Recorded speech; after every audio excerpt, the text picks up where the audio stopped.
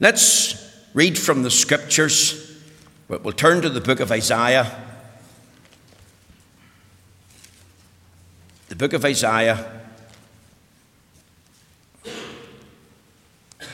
We're going to read from Isaiah chapter 6. We're going to read the first 6 verses.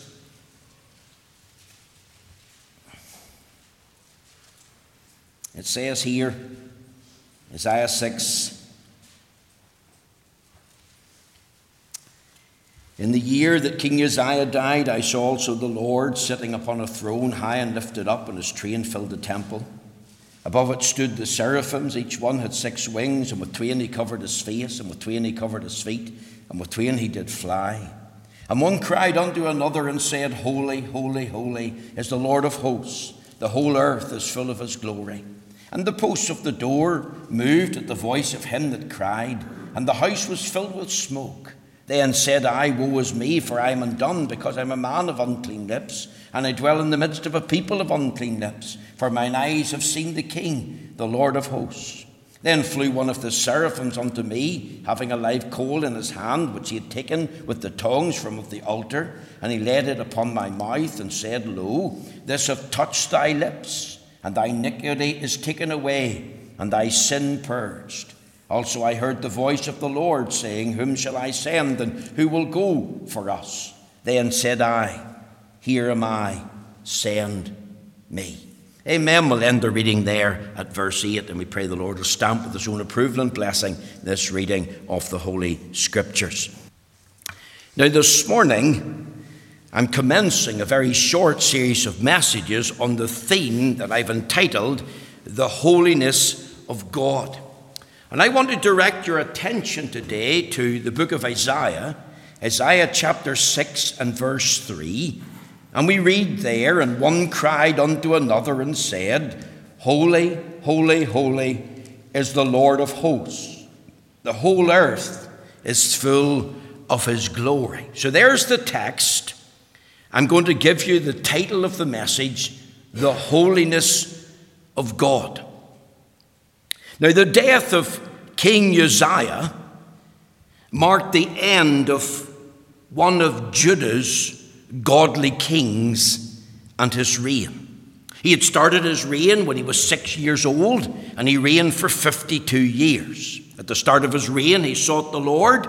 He asked the Lord to help him to build up not only the walls of Jerusalem, but Judah as well. And of course, it was the Lord that caused him to prosper. We read in 2 Chronicles chapter 26, and in the verse 9, "Moreover, Uzziah built towers in Jerusalem at the corner gate and at the valley gate and at the turning of the wall, and fortified them. Also he built towers in the desert and digged many wells, for he had much cattle, both in the low country and in the plains, husbandmen also, and vine dressers in the mountains and in Carmel, for he loved husbandry." He also built up the defenses of Jerusalem and Judah, not only fortifying the walls, but strengthening the army. Now, King Uzziah was marvelously helped by the Lord. The Lord prospered the works of his hands until the day he became strong and full of pride. Even though he was a good man, remember, he was just a man. And good men, sometimes even strong leaders, can err in their judgment. And in the process of time, King Uzziah's heart and mind became full of pride. And isn't it sad that in his latter years, he began to trust in himself, and he forgot that it was the Lord's hand that was upon him that had caused him to prosper. And you can read about this man in 2 Chronicles chapter 26, verses 9 right through to verse 21. But listen to what it says in verse 16. "But when he was strong, his heart was lifted up to his destruction, for he transgressed against the Lord his God, and went into the temple of the Lord to burn incense upon the altar of incense." You see, King Uzziah took upon himself something that he'd no right to do or to interfere with. He was a king. A king rules on the throne, but he was not a priest. And one day, sadly and sinfully, he went into the temple to burn incense before the Lord. Now, the Lord viewed this as a very gracious sin. It was totally against the law of God. This sin profaned the holy place. And as he stood at the altar with the censer in his hand, against the protestations of many others, the Bible tells us that God smote him with leprosy, and he ended his days as a leper. Again, if we read what the Bible says in 2 Chronicles 26 and verse 21, it says, "And Uzziah the king was a leper unto the day of his death, and dwelt in a several house, being a leper, for he was cut off from the house of the Lord. And Jotham his son was over the king's house, judging the people of the land." Was not a dreadful way to end what was, to all intents and purposes, a most successful and a good reign. Now, when King Uzziah died, of course, the land was plunged into mourning. Think of the death of a king, and everybody was talking about it. This was a real constitutional crisis. And if you look at Isaiah 6 and verse 1, it says, "In the year that King Uzziah died, I saw also the Lord sitting upon a throne, high and lifted up, and his train filled the temple." Now, I want you to notice the words, "in the year that King Uzziah died." You see, his death had a big impact on the life of the country. His death was a very important event. The king's dead. His reign is over. It's the end of his rule and authority. And the throne, of course, of Judah for a time was empty. And in that year, the prophet Isaiah went into the house of God, started seeking the Lord. And of course, he was given a wonderful vision of God and God's throne. He saw a more glorious and more wondrous king in heaven whose reign had not ended. A royal king whose power and authority and majesty would never change or ever diminish. What did he see? He says, "I saw also the Lord sitting upon a throne, high and lifted up, and his train filled the temple." The throne, of course, is a symbol of power and majesty and authority. High and lifted up is a symbol of prominence and preeminence. Notice also here we read, "and his train filled the temple." That has to be a symbol of his presence. The temple pinpoints exactly where Isaiah was. So in the midst of this crisis, he's in praying, he's seeking the Lord, he wants to meet with the Lord, he wants to ask the Lord's counsel and help. And what does he see? He sees a living, powerful king in heaven. He sees the Lord of glory, the self-existent one, the one who's immortal, the one who's only and always, the most glorious, majestic God of heaven and earth. And God is seated on his throne. And that throne is high and lifted up. It's in a place of prominence and preeminence. And this king on the throne, he has creatures that are singing about him, and they're above the throne. Notice the seraphims. The seraphims is a classification of angels, and they're known as the burning ones or the shining ones. Each of them have 6 wings, 2 to cover their face, 2 to cover their feet, and 2 to fly. And they cried one to another, and they were saying something about the Lord. Notice they weren't focusing on themselves as heavenly creatures. They weren't focusing on the temple. They weren't focusing on the death of Uzziah and the crisis that had come into the land. They weren't even focusing on Isaiah the prophet. The subject was one theme only. Look at the text. And one cried unto another and said, "Holy, holy, holy is the Lord of hosts. The whole earth is full of his glory." Notice the repetition here. Holy, holy, holy is the Lord of hosts. You see, it's repeated 3 times for emphasis. I believe the Spirit of God is stressing something about God's character here. And when I think about the holiness of God, I believe there's no text that can set forth the holiness of God in such a way than this particular text this morning. Now here we are, and we're thinking about God. We're thinking about him in heaven. We're thinking about him on his throne. And we could think about the revelation of himself and his glorious sovereign majesty and power. And what do we learn about him? Well, we learn that he is a holy God. We learn here that he's thrice holy.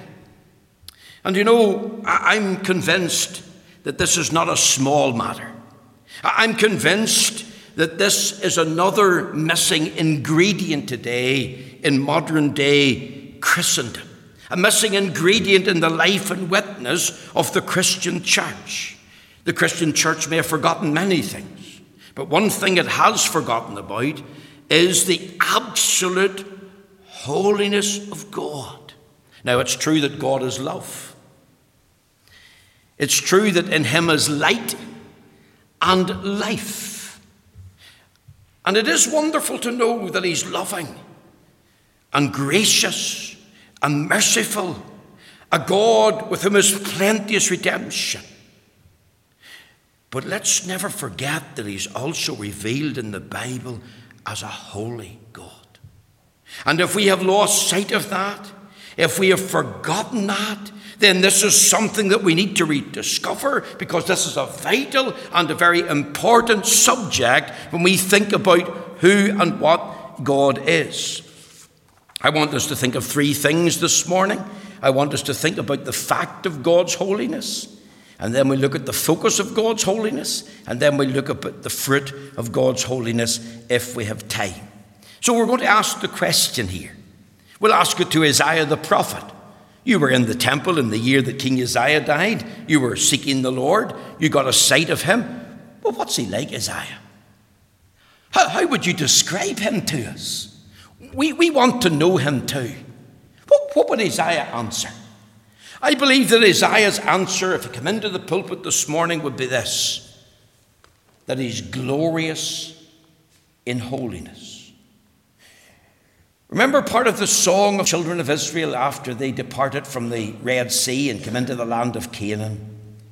Who is like unto thee, O Lord, among the gods? Who is like thee, glorious in holiness, fearful in praises, doing wonders? You see, this is not a rumor.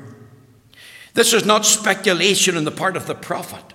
This is not something mere that he has conjectured in his own mind. This is not his biased opinion. This is not something that he can say, well, I think this is what God is like. Because it's not the church's thinking. It's not the prophet's thinking. The holiness of God is a fact. It cannot be denied because it is real. As I've said, Exodus 15 verse 11, he is described as glorious in holiness. The psalmist said in Psalm 96 and verse 9, worship the Lord in the beauty of his holiness. Over there in the book of the Psalms, again in Psalm 30, and it's in the verse 4, we read these words in Psalm 30 and verse 4. Listen to the word of God this morning. Sing unto the Lord, O ye saints of his, and give thanks at the remembrance of his holiness. Now, isn't that tremendous? Sing unto the Lord, O ye saints of his, and give thanks at the remembrance of his holiness. In other words, it's not up for debate. It's not up for discussion. It's not up for a deliberation on whether God is holy or not. The holiness of God is an essential attribute of the character of God. And here's Isaiah, and he's in the temple. He's God's prophet. He's God's preacher. He's been preaching woes and judgment in the territory of Judah and the city of Jerusalem for many months, maybe even running into years. Here he is in the year that King Uzziah died. What does he do? He goes into the house of God. He's seeking the face of his God. He's asking God for help and counsel. Lord, what do we do? We're in a crisis. And what does the Lord do? The Lord gives him a fresh vision, not only of the throne, but a fresh vision of himself. Now you think of Isaiah. What an impression. He is now God of his God.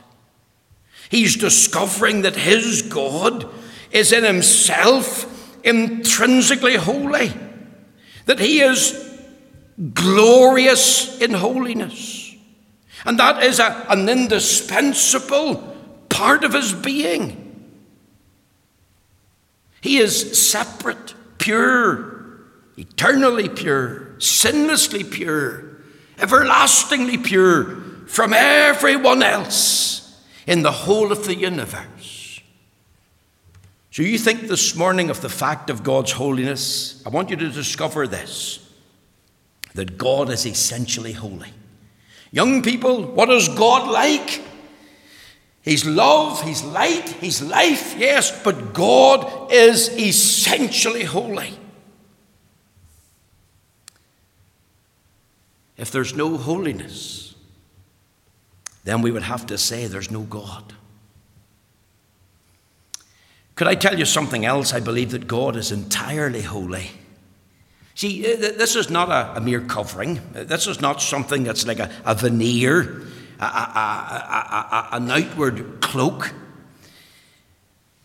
God is not unholy in any of his essential or moral attributes. There's not one single fault or flaw in God. There's not one speck of sin. There's nothing in him that corresponds to evil or to badness. We live in a day and know that we have good men and godly men in the pulpits of our land. And no matter how good and godly men appear to be and appear to be holy, let's remember they are at best still mere creatures of human clay. And their best efforts are marked and tainted with sin and uncleanness. Even in our holiest moment, we still have a heart that's full of impure motives and thoughts. But the God of heaven, the God of the Bible, he hasn't sinned in thought, in word, or in deed. He doesn't hanker after sin, long after sin. It's not possible that he sins. He's incapable of sin. There's nothing in the Lord for sin to hang on to. You think of an intrinsically holy being who never had a sinful word uttered, entertained a sinful thought, engaged in a sinful deed. He is perfectly, intrinsically pure. No lust, no lies, no lewdness, no wrong motives, no impure thoughts. You know, there's been a few days this past week where the sun has been shining. And it's great, of course, that we all enjoy the sunshine. I was in a room and I thought the room was clean. And I live in a house with a lady who's very fond of cleaning. And I went into the mother-in-law's room. The sun was coming through the windows. And I just looked round. And as the rays of sun came in through the window, I could see the dust in the air. I could see the dust beginning to light on the bedroom locker and the chest of drawers, etc., etc. And I was thinking of those words where the Bible tells us in the Gospel of John that God is light, and in him is no darkness at all. He exists as pure, perfect, pure, indescribable light. See, God is not only essentially holy, but he's entirely holy. Do you know that God is exclusively holy? Turn over there to the book of Revelation. The book of Revelation. Look with me at Revelation chapter 15 and verse 4. Revelation verse 15. Chapter 15 verse 4. The Bible says, "Who shall not fear thee, O Lord, and glorify thy name? For thou only art holy." Underline those words. For thou only art holy. You see, The singers asked the question, who is like unto thee, O Lord? Who is like unto thee, when they come out of Egypt and crossed the Red Sea and into Canaan land? There's none, because there's no other being that is glorious in holiness, fearful in praises, doing wonders. He alone is like this. God is unequal. God is unsurpassed in his holiness. I know that we could talk about holy men of God, the patriarchs, the apostles. We could talk about ministers and elders and deacons in the church. We could talk about evangelists, and they're all set apart for particular work. But as they do the work of the Lord and try to do it well and try to get the Lord to prosper the work of their hands, the Lord is the only true Holy One. He's essentially holy. He's entirely holy. He's exclusively holy. Can I tell you something else? He's eternally holy. He knows no change. He is eternally the same, from everlasting to everlasting. Our God, what is God? God is a spirit. He's infinite, eternal, unchangeable in his being, in his wisdom, in his power, in his holiness, justice, goodness, and truth. God is eternally the same. God's holiness cannot and does not diminish with time. God cannot and will ever lose his holiness. He can't be more holy tomorrow than he was today or yesterday. God dwells in holiness. Perfect, pure, powerful holiness.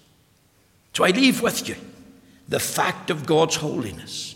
Let's put that into our mind. God is holy. And if you're asking, what have I learned in church this morning as a young person, then go out with those 3 words. I have learned that God is holy. Notice something else here. The focus of God's holiness. We could ask the question, where or in what way do we see God's holiness manifested? How has God revealed his perfect, pure, powerful holiness? Well, again, we're reliant on the scriptures. If you turn there to the book of Psalms and go to Psalm 145 and look with me at the verse 17.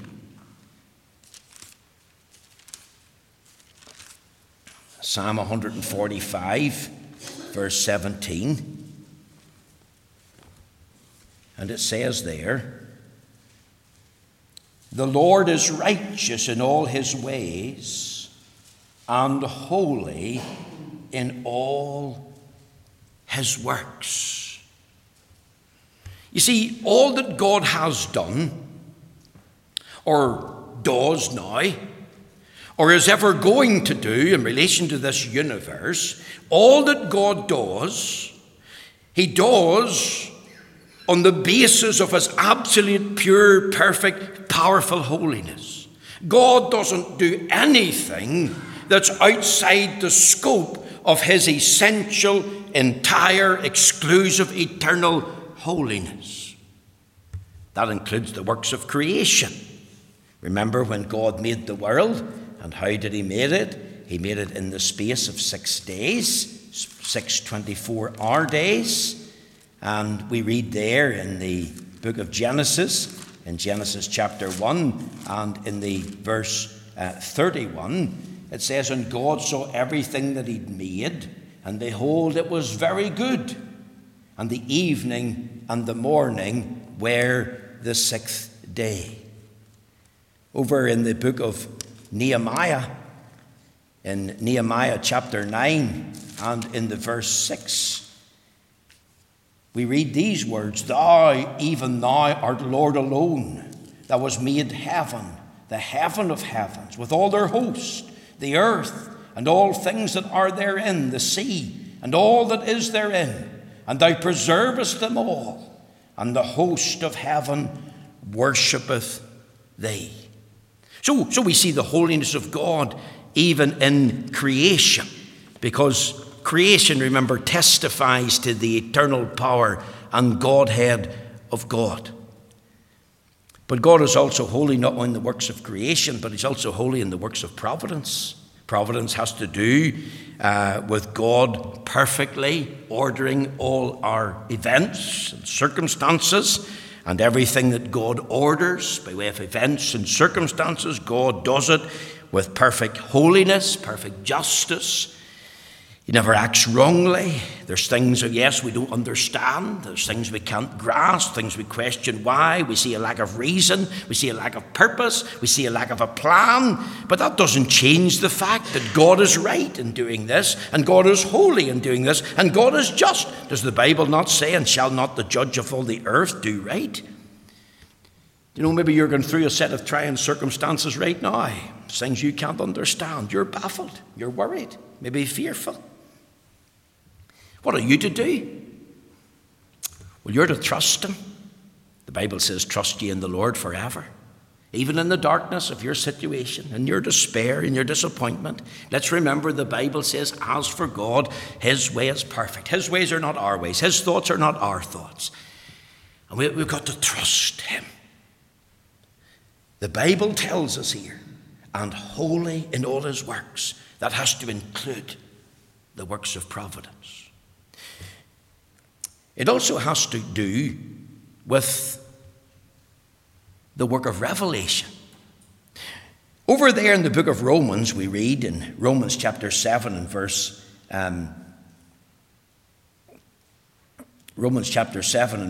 12, it says, wherefore the law is holy, and the commandment holy, and just, and good.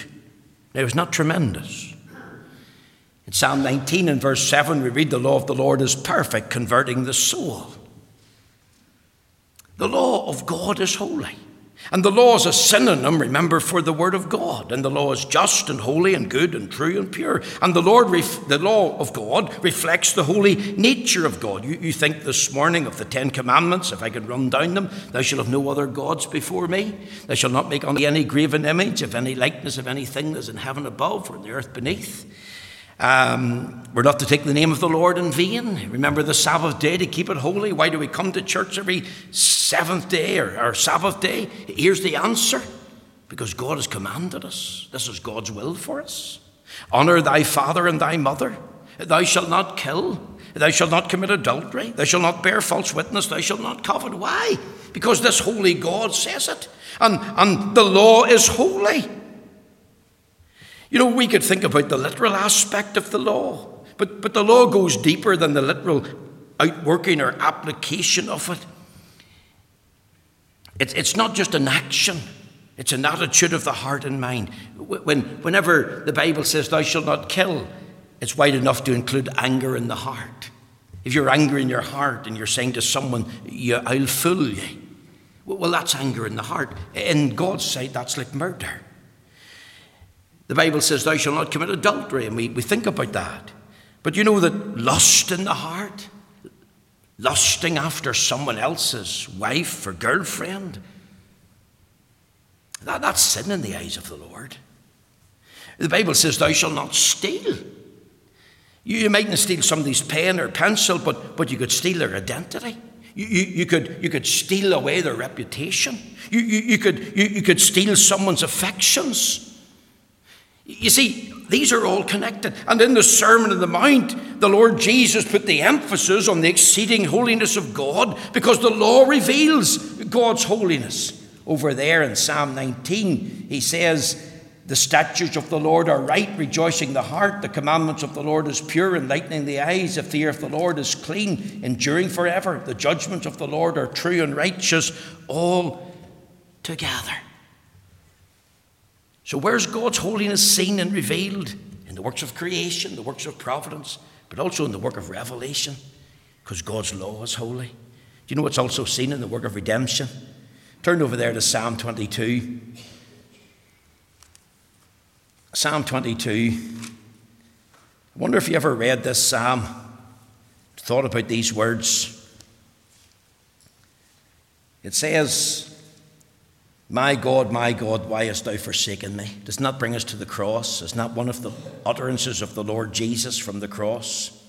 Why art thou so far from helping me and from the words of my roaring? O my God, I cry in the daytime, but thou hearest not, and in the night season, and am not silent.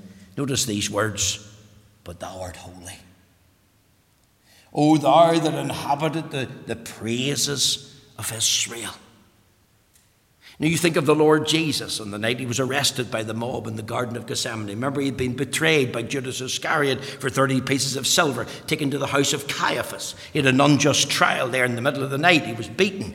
He was taken out of the prison in the early hours of the morning, and he was sent to Herod. And then Herod examined him and sent him to Pilate, and then Pilate sent him back to Herod. And Pilate, remember, washed his hands of the Lord Jesus. And the crowd of soldiers, of course, took the Lord Jesus from the judgment hall. They scourged him. They planted the crown of thorns and they put it on his brow. They spat in his face. They smote him. They pulled the hair from his face. They forced him to carry the cross. They got him to the place called Golgotha, and they nailed him to the tree. You think of those cruel hands of men nailing Christ there. Christ hanging on the tree, suffering and bleeding, and died in agony. And why was he there? Here's the answer. In the book of Hebrews, we read in chapter 10, verse 12, but this man, after he had offered one sacrifice for sins forever, sat down on the right hand of God. And here in this messianic psalm, Psalm 22, a Christ-centered psalm, on the cross, as the Lord Jesus cried, my God, why hast thou forsaken me? He made this tremendous statement, but thou art holy. Christ's mind was on the holiness of God. God's holiness was in the mind of Christ. God's inflexible holiness and absolute justice had led to and brought about the death of Christ as a sin bearer, as a substitute, as a sacrifice, as a sin offering, as a surety. And God's holiness was such that he would not spare his son, his only begotten son. And the wrath of God was placed upon him. Why? Because God is holy, essentially, entirely, exclusively, eternally holy. The Bible tells us, for he that is God hath made him that is Christ to be sin for us who knew no sin, that we might be made the righteousness of God in him. And here's something we don't often think about, that on the cross, the holiness of God was put in display. Our sin was transferred and put to Christ's account. He was treated as the biggest sinner and criminal of all time. And yet when God the Father saw sin in his Son, he turned his face away, because he's of pure eyes and to behold iniquity. And he poured out his wrath upon his Son, because he has to punish sin where he finds sin. Do you see that? Do you know that Jesus Christ in himself is holy? Turn over there to the book of Hebrews, Hebrews chapter 7. Look with me at verse 26. We'll get the context in verse 25. You need to put the two verses together. Wherefore he is able also to save them to the uttermost that come unto God by him, seeing he ever liveth to make intercession for him. There's his death and his resurrection. Notice verse 26, for such an high priest became us, who is holy. It's a reference to Christ. Harmless, undefiled, separate from sinners, and made higher than the heavens. Oh, when we see Christ, you should see an image of God's holiness being reflected, because Christ knew no sin. He did no sin. In him was no sin. He was not able to sin. And yet men mock him today. Yet men take his name as a swear word. Men refuse to come and bow the knee before him. When John saw him, the white-haired Christ in the book of Revelation, he fell at his feet as one that was dead. And what did Christ have to do? He came and touched him. He cared for John. He comforted John. You think of the touch of the Lord. Remember Mr. Tickle? The touch of the hand that brought so much joy and happiness into one's life. The touch of the Lord. Because John fell at his feet as one that was dead. He was overwhelmed with a vision of the majesty of Christ, revealing the holiness of God. Our time is going this morning. I want you to think of the fruit of God's holiness. If I asked the question this morning, what do we know about God? The truth is that the most of us, and I say this about myself primarily, we know so little about him. But if we think this morning that God is holy, what does that mean to us? Could I just say this as we finish, and we'll come back to this theme. We will adopt God's view of sin. God hates sin. Sin is odious to God. It's an offense to him. It's an abomination to him. Habakkuk 1:13 says, thou art of pure eyes, and to behold evil. God can't look on sin. He can't tolerate sin. And if you're here this morning and you're not a Christian, you're not genuinely saved, you're not a true believer, well, I want to tell you, God hates and detests your sin. All your sin, your open sin, your secret sin, your presumptuous sin, the sins of your heart and your mind, the sins of your mouth. The Bible says none that defileth shall enter in.